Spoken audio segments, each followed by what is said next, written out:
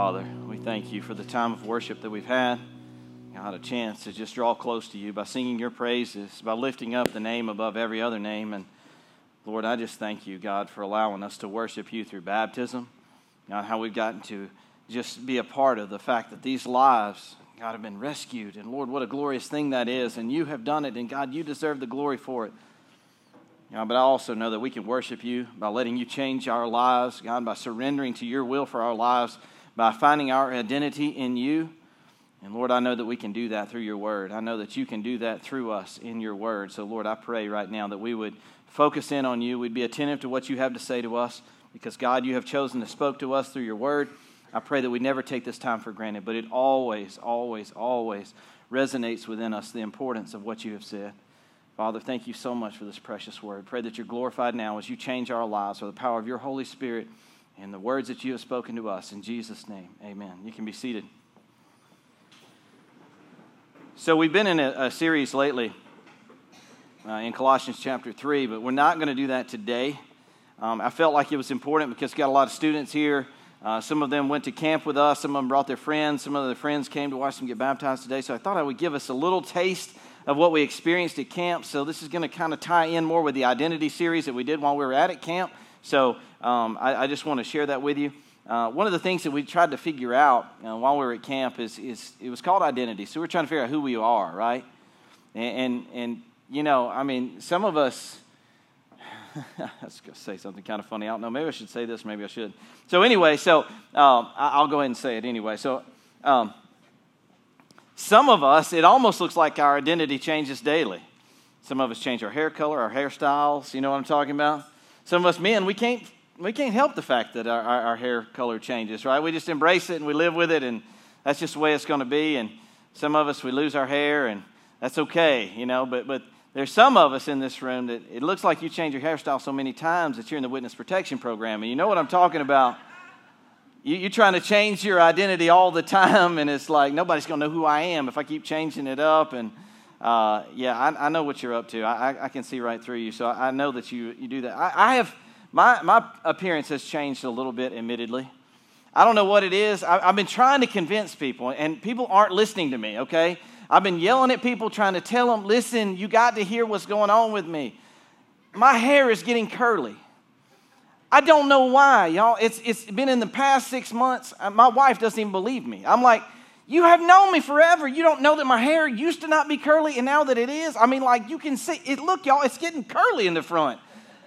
It's not just because it's a little bit long. I'm talking about it's getting curly. And the only thing I figured out is maybe as I get older, as I spend more time as a pastor, I'm getting a little more stressed out or something, and my hair follicles are just like strained. They're like that. So the hair's like just squeezing through there. It's like making pasta or something. It's coming out on the other end. It's all swirly, you know. That's the only thing I can figure out that's going. But my hair used to not be curly, y'all. I'm telling you, it's curly now. It used to not be curly. Some of y'all in high school are going like, yeah, his hair wasn't curly before. I remember that. I don't know what's exactly going on there, but my identity is changing, y'all, apparently. So anyway, if I disappear or something like that and you know what's going on, is that I've joined the witness protection program. So either that or I'm trying to run away from some of y'all keep trying to contact me on Facebook. One or the other, I don't know what it is. But anyway, so we've been trying to figure out who we are. And one of the big things that came out of youth camp, I think, and it's something we didn't really expect to happen, but there was, you know, it's always interesting. You go in with an idea, a concept. Keith came up with this great idea of identity, and that was going to be our series. It's all going to be about figuring out who we are.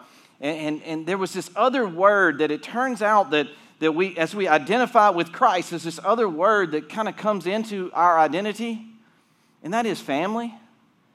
And I think one of the things that we figured out, and our students can attest to this while we were there, is that we're a family. That when you have Jesus Christ as the head and you're all members of this one body, that, man, you become a family, don't you? I mean, now what's the downsides about becoming a family?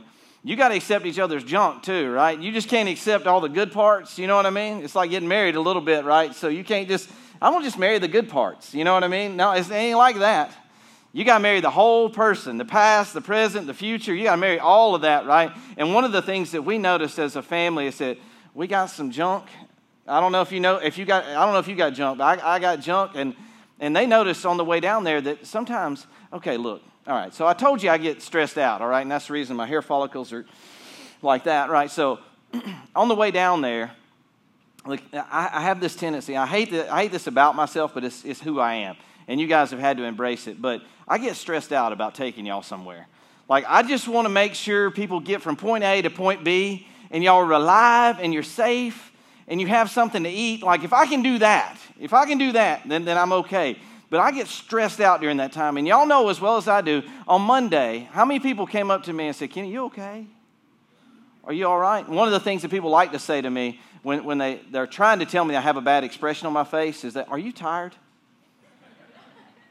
I have somebody every single Sunday, they'll come up and put a hand on my shoulder. They go, hey, brother, you all right? You tired today? Well, I'm not any more tired than I am every other day, but obviously my face looks tired. I don't know if I got baggy eyes. I thought about getting some of that surgery, where you get your eyelids cut or something, so you don't look tired all the time. But one of the things y'all figured out on Monday is that I get a little stressed out about getting y'all places, right? Am I right? Yeah, there's some of you like, yeah, he was stressed on Monday. I wasn't as bad on the way back because I had gotten y'all there safely, so I was half the way done. So I had to get y'all back, and although we had one just slight emergency room trip, God bless you, Sierra, and I noticed you're not wearing your toenail as a necklace. That's good. Thank you. We did have a toenail loss at the youth camp. That was our only fatality was one toenail. So, yeah, that was rough. But anyway, so I spent a little bit of time. I could have been at the water park, spent it with Sierra at the doctor's office. But you know what? That's kind of stuff that happens on youth camp. And thank goodness everything's good. And that toenail's going to grow back. It's going to be more beautiful than it ever was. And I even told Sierra that she gets a 10% discount on all of her pedicures now. So. Unless she's going to carry, she kept it, so unless she carries that one back in and say, y'all paint this too, and she doesn't get that 10% discount, but sorry. Y'all, I have to share a little bit of youth camp with y'all. This is what youth camp is like, right? And thank goodness everybody came back safe. I mean, we're all good. We're all in one piece. You ate pretty well while we were there, so that's good. So anyway, so I do get a little bit stressed out, and they figured out that's part of my personality, and families like that, you got to love the good days and the bad days, and that's one of the things we kind of figured out about each other is that we all got stuff going on. But man, to see these students, God starts working in their heart, and he starts speaking to them through his word, and the Holy Spirit of God is just kind of impressing upon them certain truths, and like just God just keeps revealing himself to them. And what you see, man, this is what a family's supposed to look like. What you see is these students, you will see them, one of them will come to the altar, and then there'll be one after another, and it's like they can't wait to get down there and pray with their family. They can't wait to get down there and pray with their brothers and sisters in Christ and to carry and share that burden that each other have. And that's what family's all about, right? That's what family's all about. And as we look at our identity and look at who God's called us to be, he really has called us to be one big family, and we're supposed to share that way. That it's not just about following a set of rules and having just the relationship with God. See, God, he's beautiful in this, and that he doesn't have to use us to impact each other's lives, but he chooses to. He doesn't have to use you to impact you, but what he does is he works through people, and what do they see? They see that number one, that they need a reliance on God. If he's going to use me completely, that I need to rely on him in order for him to be able to use me completely, right? So they see that. And then when they see one of their friends come to this realization of who Christ is, and then it is such a blessing to be a part of that and say, man, God used me as a tool in his hand in order for me to be part of this whole thing where somebody got brought into eternity forever because I was there and I was allowing myself to be used by God. And that's what did it. And it teaches us this reliance on God, but it also shows us this beautiful picture of love, how God can use us, and we are able to love each other, and we are able to love each other to Christ. And it's just amazing how God chooses to do that. It really is. And I just want to share a quick passage out of Galatians with you this morning. In Galatians chapter 3, let me give you a little bit of background about the Galatian church. This is a set of churches in this area called Galatia. And it's not Glacier. That's the national park up north. This is Glacia, okay? So anyway, thank you, Dawn, for laughing at that. But anyway, so Galatia is this area in this set of churches, by the way, where they're just, these guys they're Jewish. They used to be Jewish, and now they become Christian, and they're trying to understand exactly what that looks like, exactly what that means, trying to find their identity. And one of the things that they tend to go back and do is, well, I need to keep all the Jewish laws and all the Jewish ways and all the Jewish customs and traditions in order to be able to have a true relationship with God. It's got to be Jesus plus this other stuff. And Paul is writing them. He's like, no. You have to find your identity in Christ alone and not all the rules that you keep. That's where you find who you are. That's where you find your identity. You find it in Christ, and Christ is enough. That you don't have to do this other stuff in order to be able to find who God has called you to be. That God has called you to be who you are in Christ. And that's where you're supposed to find it. And you're not supposed to be hanging on to these laws and rules and traditions. Now, the law does serve a purpose, okay? So what are we talking about? We talk about the law. We talk about the law that God has given to his people. It says this is what you need in order to have life and have it more abundantly. In order to be able to follow me and have a good, tight relationship with me, this is the things you need to do. And it's going to benefit you if you follow these things. Well, what do people take that to mean? They take that to mean, well, if I don't follow that law, then I don't love God. If I don't follow that law, then there's no possible way that I have a relationship with him because I have broken his law. Well, the reality is that's why God sent Jesus, his son, to make up that gap, because we ain't going to be perfect. I don't know if you know that or not. There are sins you know about today that you'll commit tomorrow. Now, let me say this. That does not give you an excuse to sin. That does not give you an excuse to break God's law, because this is the purpose of God's law. The purpose of God's law is to show you how much you need God, how much you need a relationship with him. Because you look at that standard that God has set. I mean, you say, well, I haven't broken God's law. I haven't killed anybody. I haven't committed adultery. I haven't done those things. Well, the reality is, Jesus says that if you have hatred in your heart, if you hated somebody, then it's just like you've committed murder in your heart. If you've looked on another woman and had lustful intentions or lustful eyes, then you indeed have committed adultery. That's God's standard. And everybody's like, well, I can't hold to that standard. There's no way that I could possibly ever walk every single day around this world and not be mad at somebody. Exactly. You can't. That's why you need God. That's why you need him to guide your steps. That's why you need him, and you need his sacrifice, his son Jesus, in order that you might be able to obtain the righteousness of God, that you can obtain this standard that God has set out there for us. The whole purpose of the law is to help you realize that you need God. It's not to beat you up. It's not to condemn you. Yes, there are times when we look at the law and we look at the things that we've done to break God's heart, and it brings us to tears and it tears our heart wide open. That's true. But it's ultimately not just so that you stay in that place. It's so that you come back to God.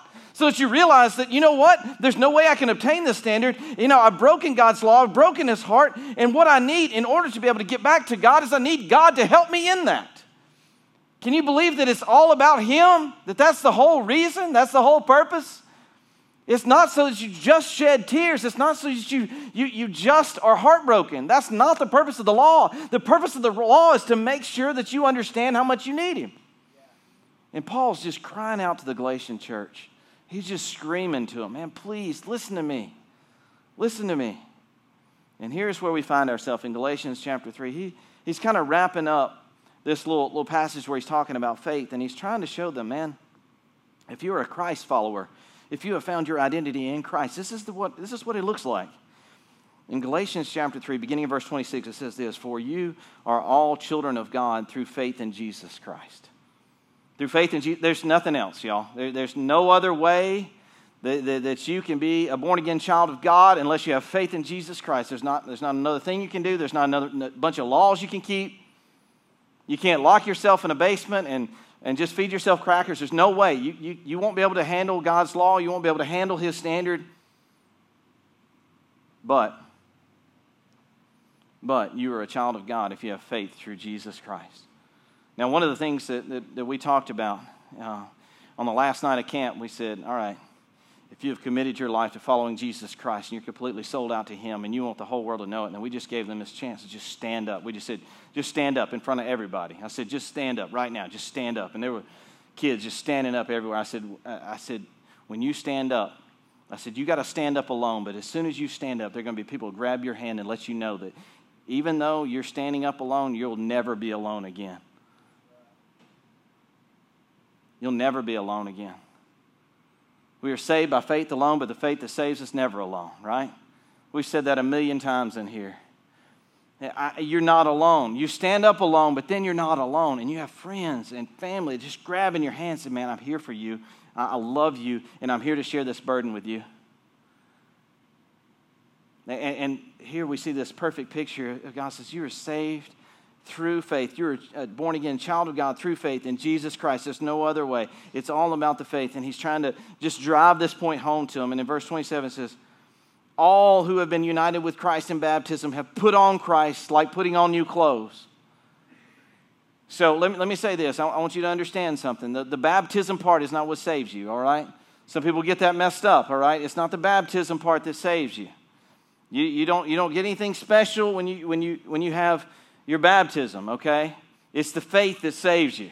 The baptism is a representation on the outside of what you've done on the inside, and the fact that Jesus Christ is your Lord and Savior, and you're part of this body now where Christ is the head. You're part of this family now where we're all believers in Christ, sharing each other's burdens. So this is just a representation on the outside. This is letting the whole world know what you have professed in your heart and with your mouth, that Jesus Christ is number one. He says you've been united with Christ through baptism. And he goes on to say, and put on Christ like putting on new clothes. Now, how do you put on Christ? Everybody's like, well, does that mean I have to wear a lapel pin with a cross on it? Is that what that means? That's not what that means. That's not how you put on Christ. To put on Christ means that, like I said just a minute ago, when you make him number one in your life, when he is everything, when he has this supreme place in your life and everything else fades into the background, when Christ is number one in your life, then you find your identity in Christ. That's how you put on Christ, is to find your identity in Christ. He says it's like putting on new clothes. Now, a lot of people like to put on new clothes. We had a whole discussion in here about how I like new shirts, and I don't like to wash them before I wear them, and that's maybe a character flaw of mine, but I like to wash them or wear them while they're still new without having washed them first. So a lot of people are like, I don't know if I need to hug that dude or not. What if somebody tried on that shirt before he wore it? And Willie told me how to handle this, by the way. Y'all want to know what he said? Because I was talking to Willie about, he likes to wear shirts too without washing them too, but he said, you get one from the back of the rack, Kenny. That's how you do it, man. That way nobody's tried it on. That's how you know it's new and crisp. Ain't that right, Willie? You got to get one from the back, can't you? So I've learned, man. As a brother in Christ, we're supposed to learn from one another. As iron sharpens iron, I have learned. I got to get from the back. That's how I know. So I can do that. I just need to get from the back. I appreciate that. But this is like putting on new clothes. When you put on new clothes, it's like you got a fresh perspective. It's like everything's different. You see yourself different, don't you?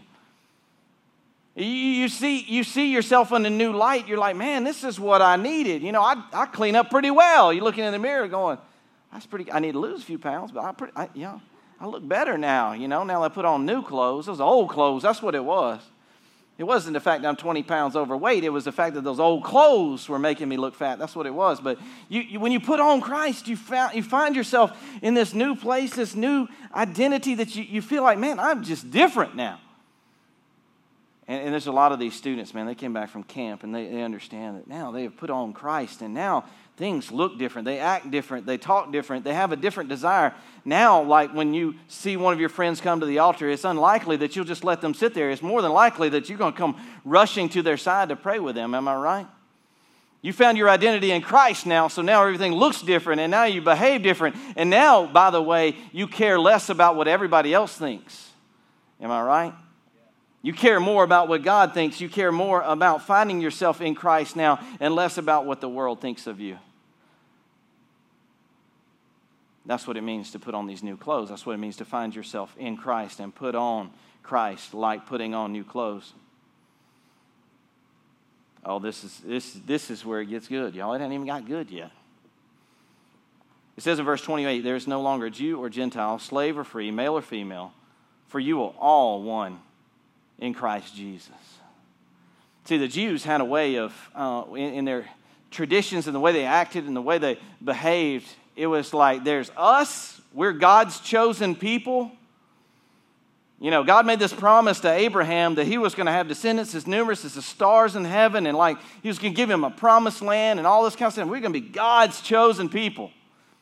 And then Christ comes along and he says, yeah, you're God's chosen people. What you want to understand is that the reason you're God's chosen people is because the Messiah, the one that's going to rescue the whole world, is going to come through your people. And that's the reason you're God's chosen people. You happen to be the generation, the people, the lineage that Christ, the Messiah, is going to come through. That's why you're God's chosen people. Now Paul tells them, okay, there's no difference between you and the people right over the border or the people on the other side of the world.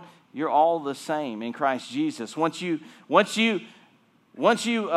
accept Jesus Christ, and once you find your identity in Jesus Christ, then you're all one people, and you're not separate. There's not Jews and Gentiles, separate people. There's just one people now. Because think of this. If these people were saying that in order to be able to have a relationship with God, what you had to do was have a relationship with Christ, and then you had to also keep the Jewish traditions and customs and all that kind of stuff, like how messed up would you be?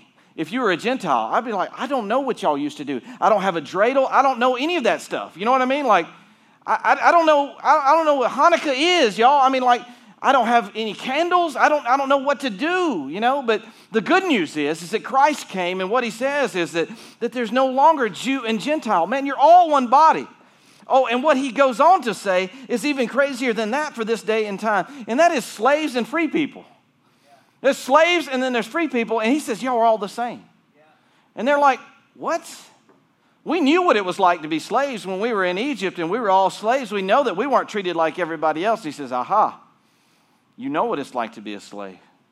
He says, there's no difference between you or the free people. You got a taste of that yourself when you were in Egypt, right? And they're like, oh, yeah, you're right. There's no difference. There's no difference between the two. And then he goes on to say something that's also radical in this day and time. He talks about men and women. Men and women. Now, in the Jewish tradition, like men did everything, and women were pretty much just there to have kids. That's pretty much what they were there. And I'm not being sexist when I'm saying that. I'm telling you that when Jesus was around, this is the way it was perceived, and this is what people thought. And here we see that Paul's rocking the boat completely. He goes, you know what? There's no difference. You know, Jew, Gentile, slave, free, man, woman, they're all the same. If you find your identity in Christ Jesus, then you don't look at gender anymore. That is not what matters anymore. You have certain roles, yes, you're supposed to play as men and women, and God's Word talks about that all through His Bible. But let me tell you this, that as far as finding your identity in Christ, that you are all the same once you find your identity in Christ alone. That's the only place that you can find it. He says there's no difference anymore. For you are all one in Christ Jesus. And then he's got to go, he's got to take them back a little bit. So these are Jewish people. These are people that really want to keep the Jewish traditions and customs and all that kind of stuff. So he's got to bring them back for a little bit. And he says, now remember Abraham.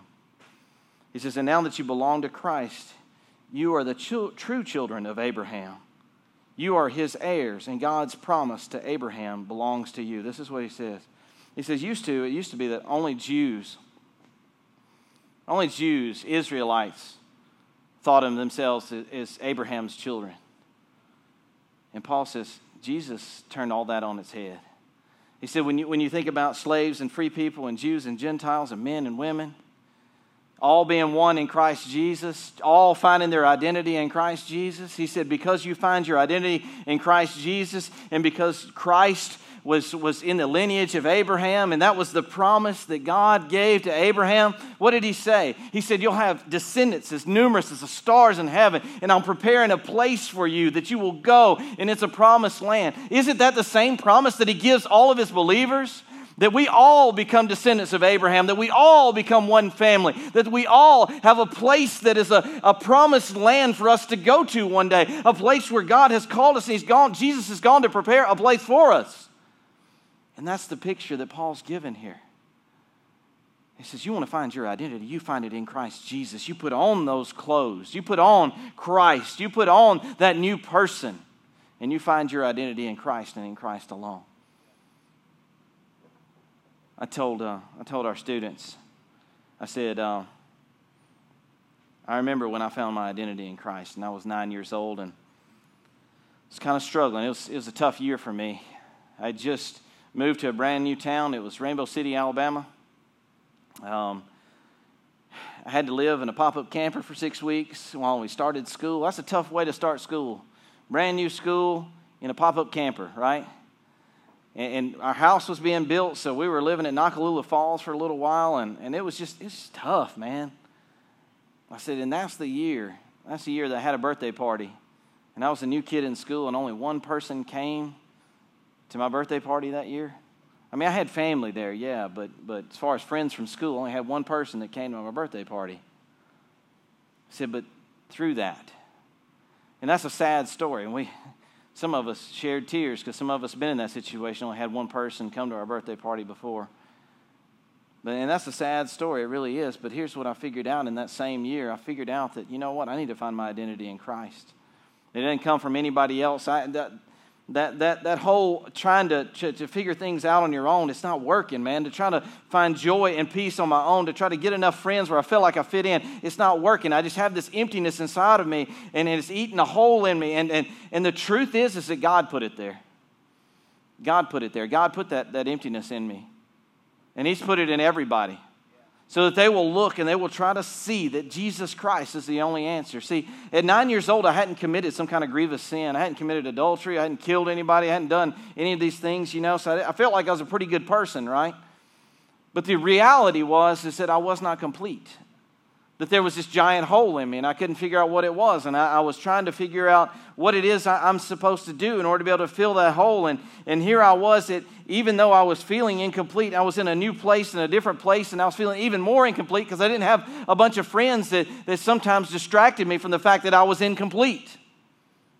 By the way, we do that, don't we? We try to surround ourselves with people so that we feel good about ourselves. We try to feel complete. And the reality is, you're still not complete. Unless you have Jesus Christ, you're not complete. And that's what I figured out. It was a gospel singing that we went to, and the guy was singing. He said, there's not really an altar here or anything, but there's some steps. If you want to come and pray and ask Jesus Christ to be your Lord and Savior and let Him rescue your soul, you're invited to come. 9 years old, there's probably 25, 30, 50 people in the room, and I walk down there, and I just get on my face, and he actually stopped singing to come down there and pray with me. And finally, this is the realization I came to. And we read this on the last night of camp in Ephesians chapter 3, verse 19. It says, may you experience the love of Christ, though it is too great to understand fully. Then you will be made complete with all the fullness of life and the power that comes from God.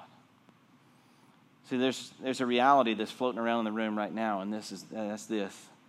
Some people feel like they're pretty good people. I'm a good person. I must be a born-again child of God if I'm a pretty good person. The reality is that when you close your eyes at night and you wonder about who you are, you wonder where you find your identity, you know that it's not complete. You know that there's something missing there. And I can tell you right now, as sure as I stand here, whether you're a student or an adult, the only thing that you will find that fullness of life that's talking about here, the only place that you will find that is in the love of Christ. The fact that He sent His one and only Son to die for you so that you could have a relationship with God, and the emptiness that's in your life that you feel so deeply, so that it could be filled with Christ and with Christ alone. There's a lot of ways that we can try to fill that emptiness, right? There's a lot of ways. Some people resort to drugs or alcohol. Some people resort to relationships, and they try to fill it with the right man or right woman or right boy or right girl. And sometimes they incorporate sexual temptation into that, or sometimes it's just sexual temptation as a whole that takes over, and we delve into pornography or things like that to try to fill that emptiness in our life. The reality is, you won't find it there. You'll still come out on the other side of that. You'll still come out of it feeling empty and like there's something missing, and I don't know what it is. I don't know where I can find it. Let me tell you something. If you're looking for that part of your identity that you're missing, you can only find it in the love of Christ. Christ alone is the place. And God knew that about us. He actually created that hole inside of us. He created the law for the purposes of showing us how much we needed Him, to show us that we can never meet that standard that He has already met through His Son Jesus. He's showing us that. Can you believe that from the very beginning, when the time that Eve sinned against God, what did she do? What did she not do? Let's put it that way. She didn't listen to the serpent and see what he said and then go running back to God and say, God, he said this, but I don't think that it's right, and I'm not sure about that. Instead, what did she do? She took matters into her own hand. She said, I don't need to go to him for the answers. I'm going to do it on my own. And what happened on the flip side of that? Emptiness, loneliness, despair, strife, struggle, man against woman. What happened on the other side of it is sin. When sin entered the world, so did death enter, sickness, devastation, all the tears, it all entered in the world. Why? Why? Lack of a dependence on God. You wonder sometimes why you feel incomplete. You wonder why you struggle with all of these things in life that seem to be crushing you. And why? Why? It's because God's showing you that you need him. That the love of Christ is the only place you'll be able to find the fullness of life. That's the only place. You're looking for something to be able to help you through those struggles, to help you through that sin, to help you through that addiction, whatever the case may be. If you want to experience the power of God, it says right there. It says right there, the love of Christ. Then you will be made complete in all the fullness of life and the power that comes from God. You're looking for strength that you don't have on your own. It can only be found through the one and only God who created you. I'm not sure where you are today in your life and your relationship with God. Maybe you don't have one. And maybe the truth of God has penetrated your heart. You're invited to come. You're invited to come and say, Jesus, I need you. I need you. I know that I can't do it on my own. I feel incomplete, and I don't know how I'm going to be able to make it till tomorrow. You're invited to come and fall down on your face before him and just ask. Just ask. Do what Eve didn't do. Just ask. And then today, maybe you're a Christ follower, and you just feel weak and empty and alone, and you don't know what's going on, and maybe there's something in your life that doesn't need to be there, or maybe just circumstances of life. When sin entered the world, so did death and sickness and illness and all those kinds of things come into the world, and it devastates us each and every day. Maybe you've got relationships that are broken. Things are not going well in your family. Maybe you just need to come and pray and just fall into the arms of Jesus and say, God, I need you. You see, the whole purpose, everything that we learned this week was all about a dependence on God. And through that, we found our identity, right? We found that our identity can only be found in Christ. That's where we find our source of strength. That's where we find the fullness of life. It's in Christ and his love. Let me pray. Father, thank you, Lord, for this precious word. Lord, for those that are struggling, I pray that they would come, that you're a good and gracious God, full of love and mercy. And Lord, you want a relationship with them. And God, you want them to depend on you. Even those that have a relationship, you just want them to depend on you. So Lord, I pray that today we would recognize that we need you. Above everything else, all the other things that we try to put in our life to fill that hole, God, we need you, and we need you alone. God, and if we do that, if we truly have faith in you, if we trust in you, then God, we have a new family. God, that once we put our faith in you, that we not only have a family and a body of believers, but we have the Holy Spirit, because the faith that saves is never alone, God. It's never alone. You give us your Holy Spirit as a promise, as a seal to the day of redemption, that, God, you are with us. Some people need that promise today. Lord, I just pray that your people would respond to you, as you have spoken clearly to their hearts, as your Holy Spirit has moved in this place. And God, you alone have the power to speak to hearts. I have no ability to do that. So, Lord, you continue to speak. I pray that we're obedient to you, however you challenge us. In Jesus' name, amen. Would everyone please stand?